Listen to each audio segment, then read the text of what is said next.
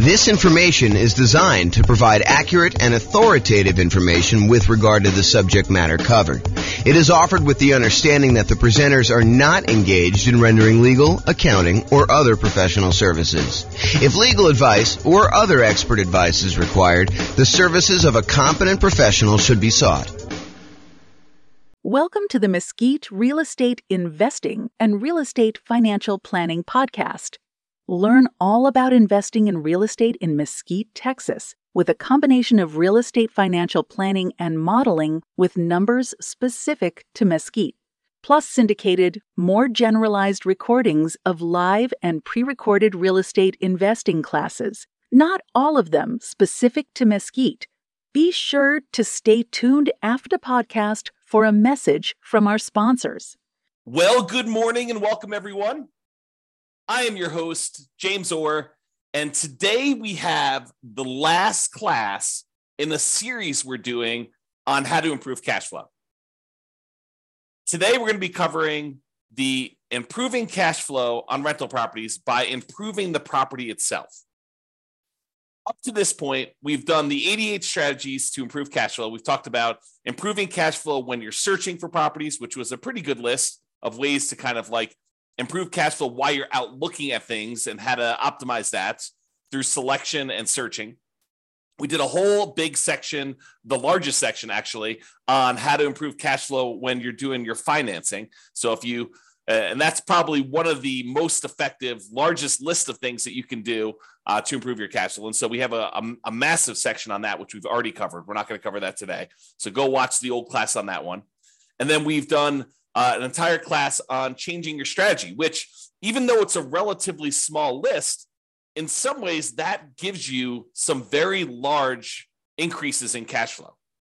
By changing what strategy you're using, a lot of times you can get massively more cash flow on a property. And so definitely go watch that class if you want to consider improving cash flow by changing what strategy you're using in your real estate investing. Today, we're going over improving property. And we've gone over separate classes on the marketing, how to improve cash flow when you're marketing your property to rent. We had a whole section on improving cash flow when you own the property, the things you do as an owner to improve your cash flow. And then we had a whole section on ways to improve cash flow when you're renting the property as a landlord.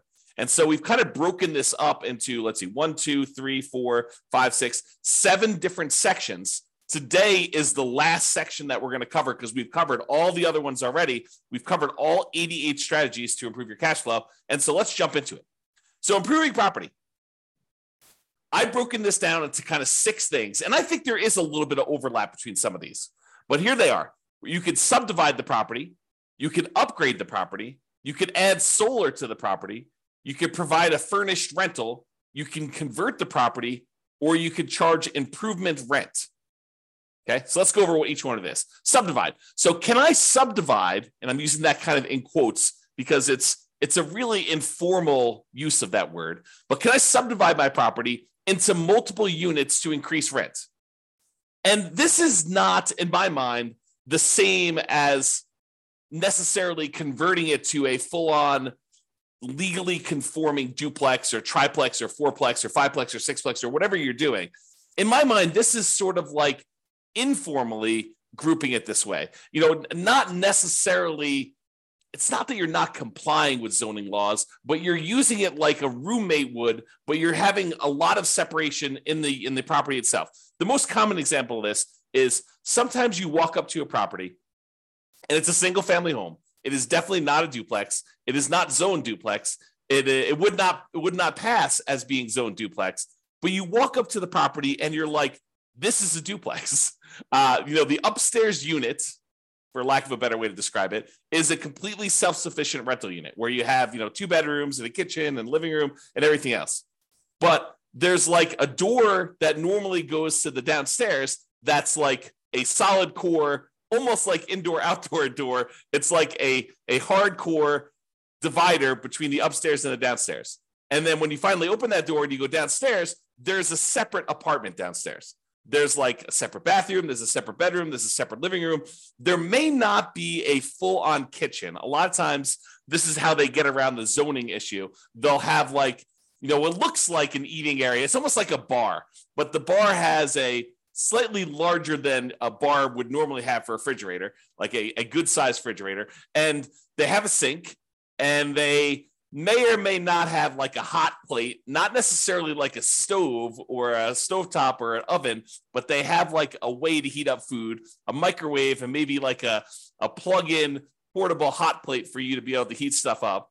So, but you look down there and you're like, look, this is a separate unit, right? Like this looks and feels like a separate unit. And maybe even in a lot of cases they have a separate outdoor entrance. Like there's a back door to the property, either a sliding glass door and it kind of walks out to a walkout, like it's like a walkout basement, or it's an underground unit and it has like the stairs going up leading to the driveway. You'll see these units where they look like duplexes.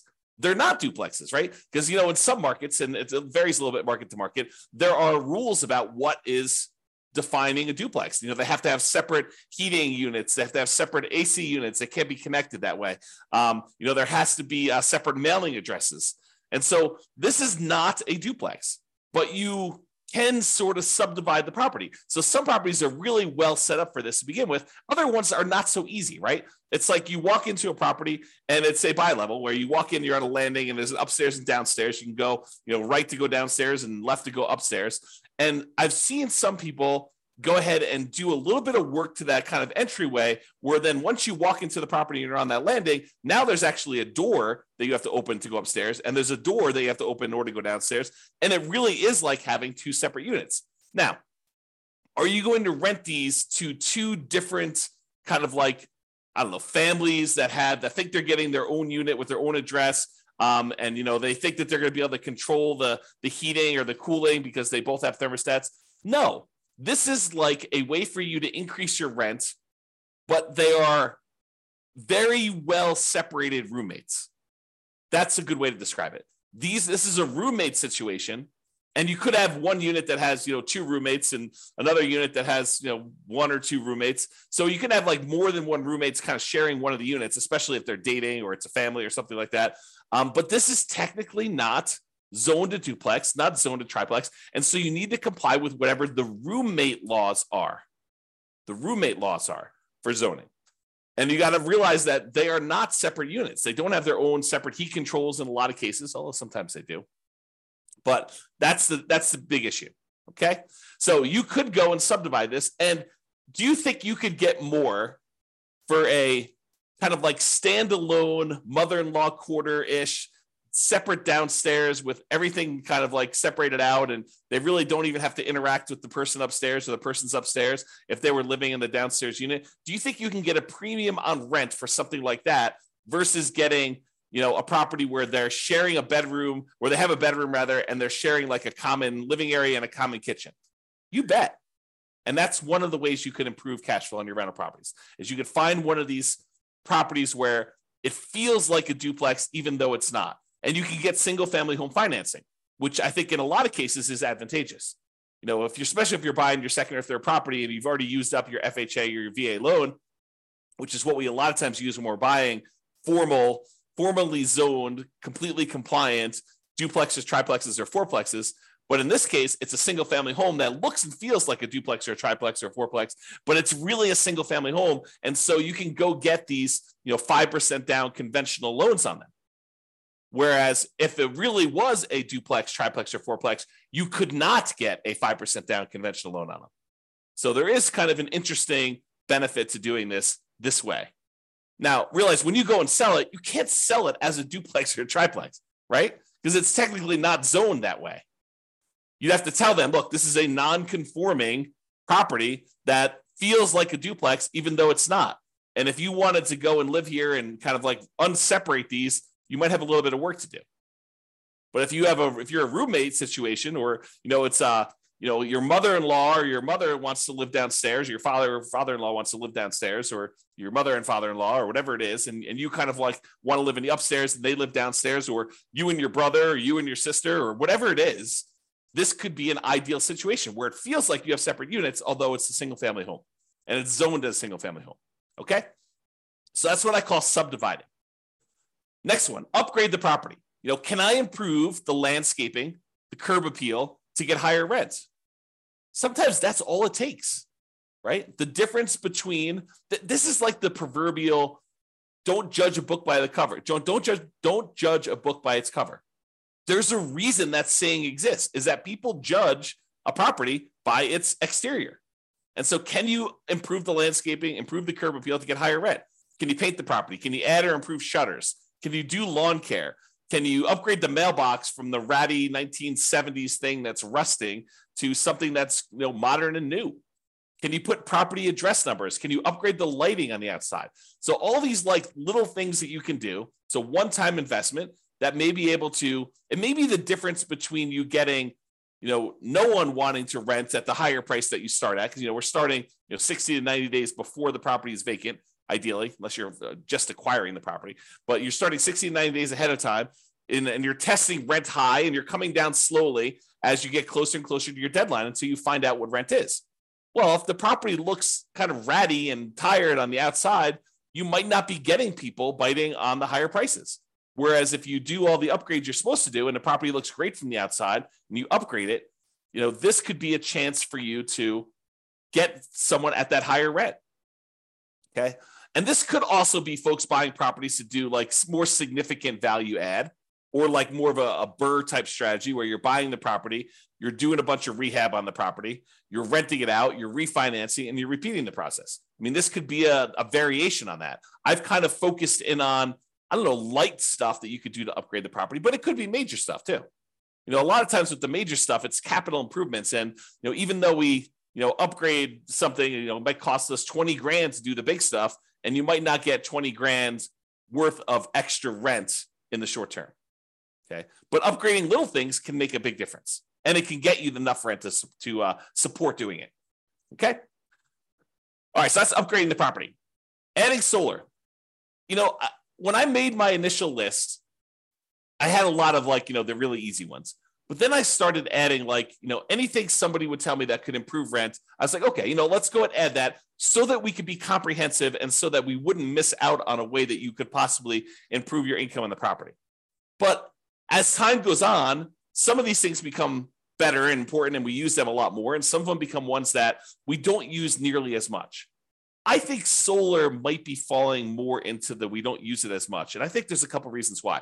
I do think you can add solar to a property and you could charge a premium on your rent because there's no electric bill. I think you need to be careful because I think there may be some laws, and also there may be laws coming where you may be in this gray area if you start charging them separately for utilities. You start looking like someone who is charging someone for utilities separately. I think you're in this gray area. And so if you are going to charge separately for utilities, I think you should go talk to an attorney in your local area and make sure that you are following all the local laws and regulations doing that. But if you happen to have solar panels on your property, can you get, rent is a range, right? Rent is not an exact number. It's not like, oh, this is exactly $2,112.43 for rent on this property. That's what you're going to get every single time you put it on the market.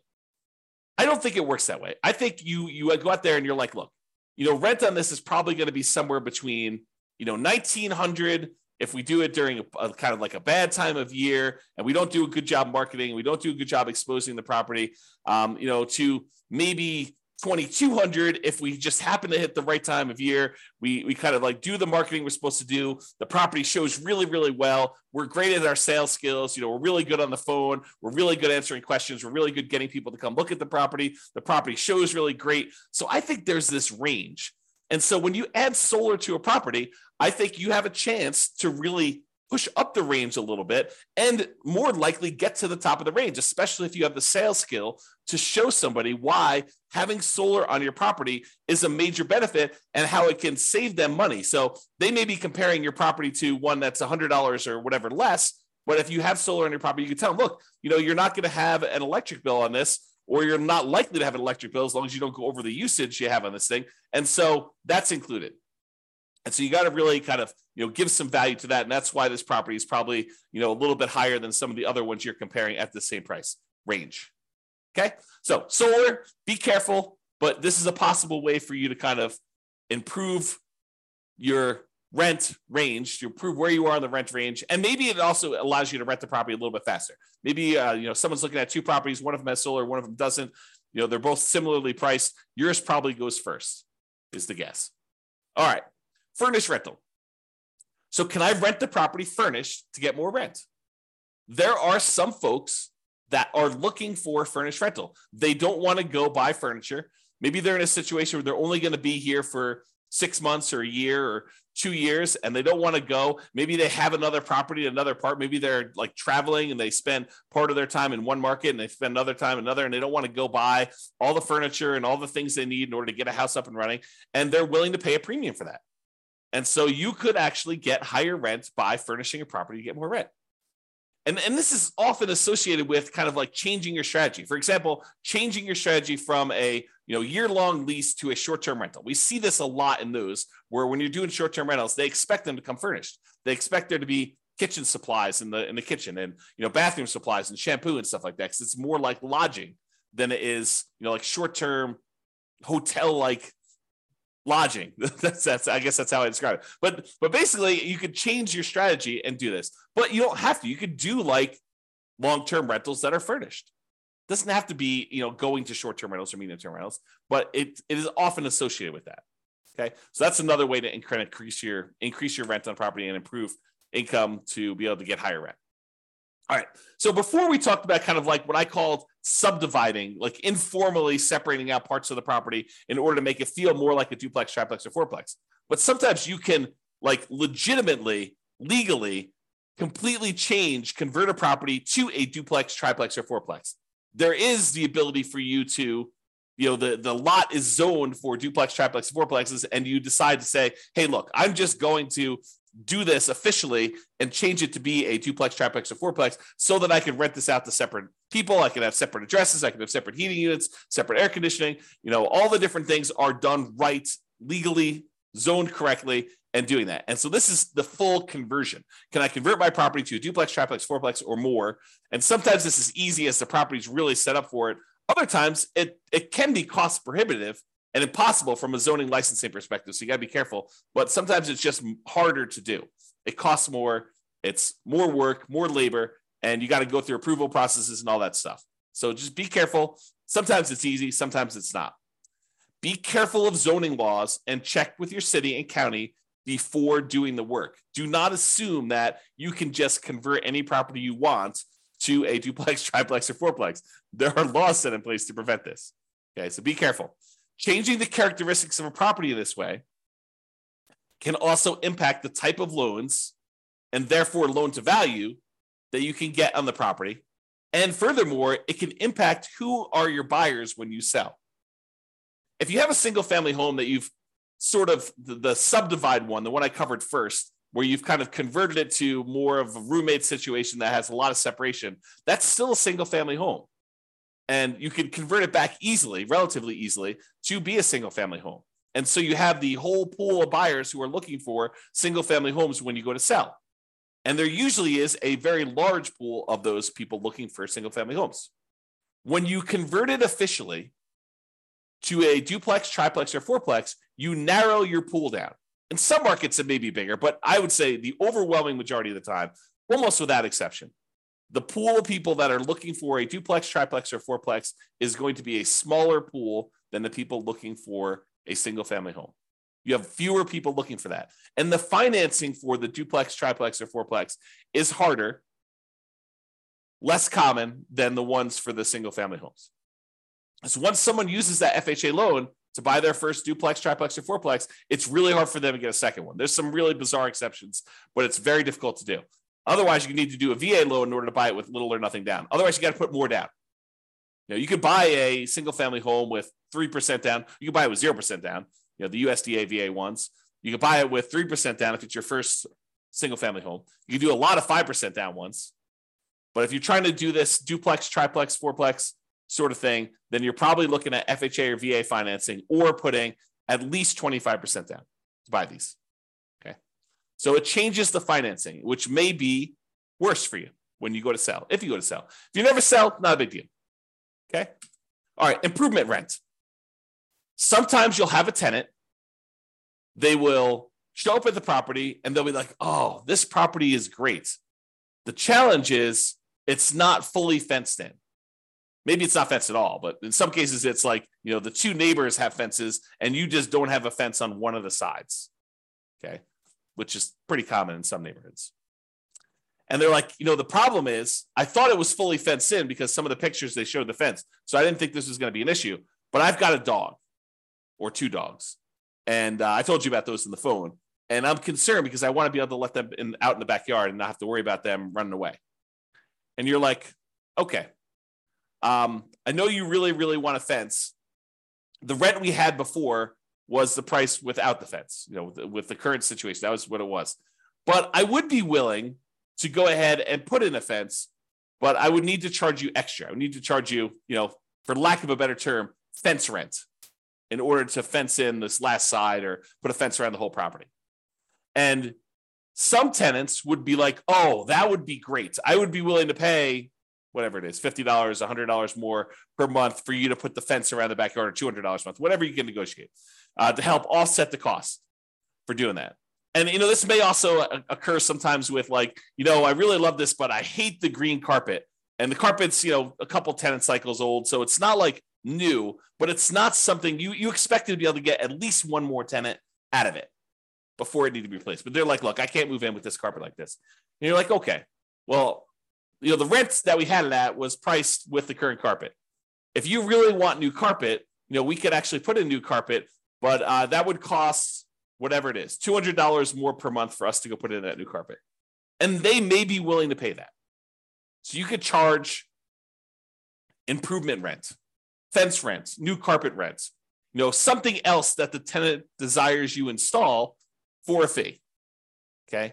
Now you may not be able to get the full cost of the upgrade. You may not be able to say, look, it's costing me $10,000 to get a fence installed on all four sides here. And I'm not going to be able to divide $10,000 by 12 months and get the full amount. Even though they may tell you, look, we're going to be here for 3 years. And you're like, okay, well, 10,000 divided by 36 months, that's going to be whatever that is, $300 a month. And they're like, yeah, we're not paying $300 a month. So you may not be able to get the tenant to pay the full cost of the upgrade. But with certain items, not all of the items, but with certain items, they have a reasonable enough lifespan that you may be able to get higher rent in the future to help offset this cost as well. For example, the fence. In some cases, a fence does give you a marketing advantage of having people with pets, and you may be able to get a slightly higher rent than you would normally. And so the tenants that are currently there in front of you may be able to offset some of the expense of the fence. And then the fact that you're going to be able to get higher rents for the future for the next, whatever it is, 10 years or 15 years for the lifespan of the fence, you may be able to offset the cost and make a profit on that. Some things like carpet might not be able to charge enough to justify it. Some things like a fence, you might be able to. So you got to kind of work out the math on doing this, which leads me into my next thing, which is calculating your return on investment. So I did a class, it's on the podcast. It's on the website and podcast. You can go listen to it, but it's called When to Do Upgrades with a Value Add Rental Property. And I walk people through how to do the calculation in order to figure out what your return is on the investment you make in order to see if it's worthwhile doing that. And I include a spreadsheet to help you do the math, but you want to be able to determine, look, I'm going to go spend an extra $5,000 or $10,000 in order to do an improvement on a property. You want to look and see how much money am I putting out? How much money am I getting back over what time period?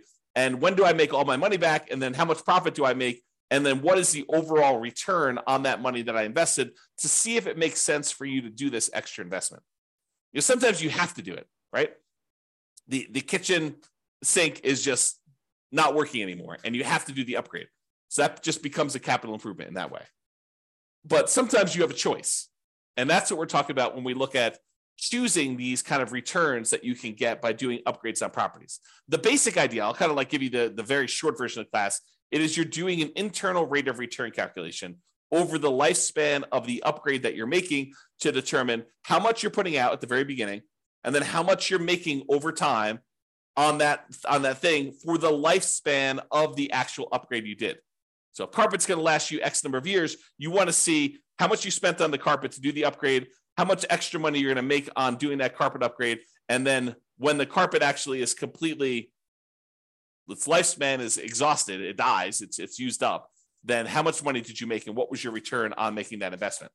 And in some cases, on certain rental properties, these can be very profitable, like mini investments in your property, right? Like you go and you put up 10K and you're making whatever it is, 20% return on your money each year. And in other cases, it's like hardly worth doing at all. You're really just doing it to kind of maintain the property and to move forward and to make the other return. And you may be not even making money on it. It may be sort of like lost in the other parts of the return that you're getting.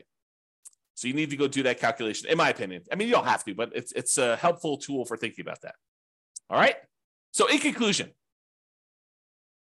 optimizing cash flow is really about maximizing the income you can get on your property and minimizing any expenses. When we're talking about doing these improvements to the property, most times we're talking about maximizing the income. Although you can make a case that some improvements you would make on a property would minimize your expenses. Installing certain types of flooring may actually reduce your overall cost and frequency of having to replace the flooring. And so therefore your expenses do get slightly minimized doing that. There are improvements you can make on properties you own that will improve your cash flow overall. That's what this is about. The improvements you can make on properties. It is better, in my opinion, to look at the big picture, look at the whole picture, like the 7 different areas we could do this. When you're searching for properties, when you're financing properties, when you're renting out properties, when you're marketing your properties, when you're owning the property, when you can improve the property, like improving your strategy, like all of these different areas. If we take a more holistic approach and we look at all the different ways that we can improve and optimize it at various different stages, that's what it's about. It's about getting the maximum amount of income on a property and minimizing the expenses by also minimizing like how much work you're putting into the deal so that you can get a great return on your investment and you could decide to invest more if that makes sense for you, if that moves you toward your goal of being financially independent. All right, that's all I got for you. Have a great day, everybody. This was the last class in the series on improving cash flow, so you can go watch those if you want to, in order if you want to, and kind of get a feel for all the different ways to improve cash flow. Or if you want to, reach out to us for assistance and we can help you implement some of these if that's what you desire. But you could do it. You got all the stuff. You've got all the different ways to do it now. It's not like I'm holding anything back from you. All right, that's all I got. Have a great day, everybody. Bye-bye for now. With home prices up, mortgage interest rates up, and rents up, but not quite enough to counteract the higher prices and interest rates, cash flow on rental properties in Mesquite is harder than ever. Book a call with the Real Estate Financial Planner to apply our proprietary 88 strategies to improve cash flow on your rentals. See the show notes for a link to schedule your call and improve your cash flow today. If you're a real estate agent, lender, or professional in Mesquite that wants to help our real estate investor listeners, consider reaching out to learn about collaboration opportunities with this podcast. We'd love to add more value to our listeners by having you assist our investors buy, sell, and finance their real estate investments. See the show notes to schedule a call to discuss collaboration opportunities.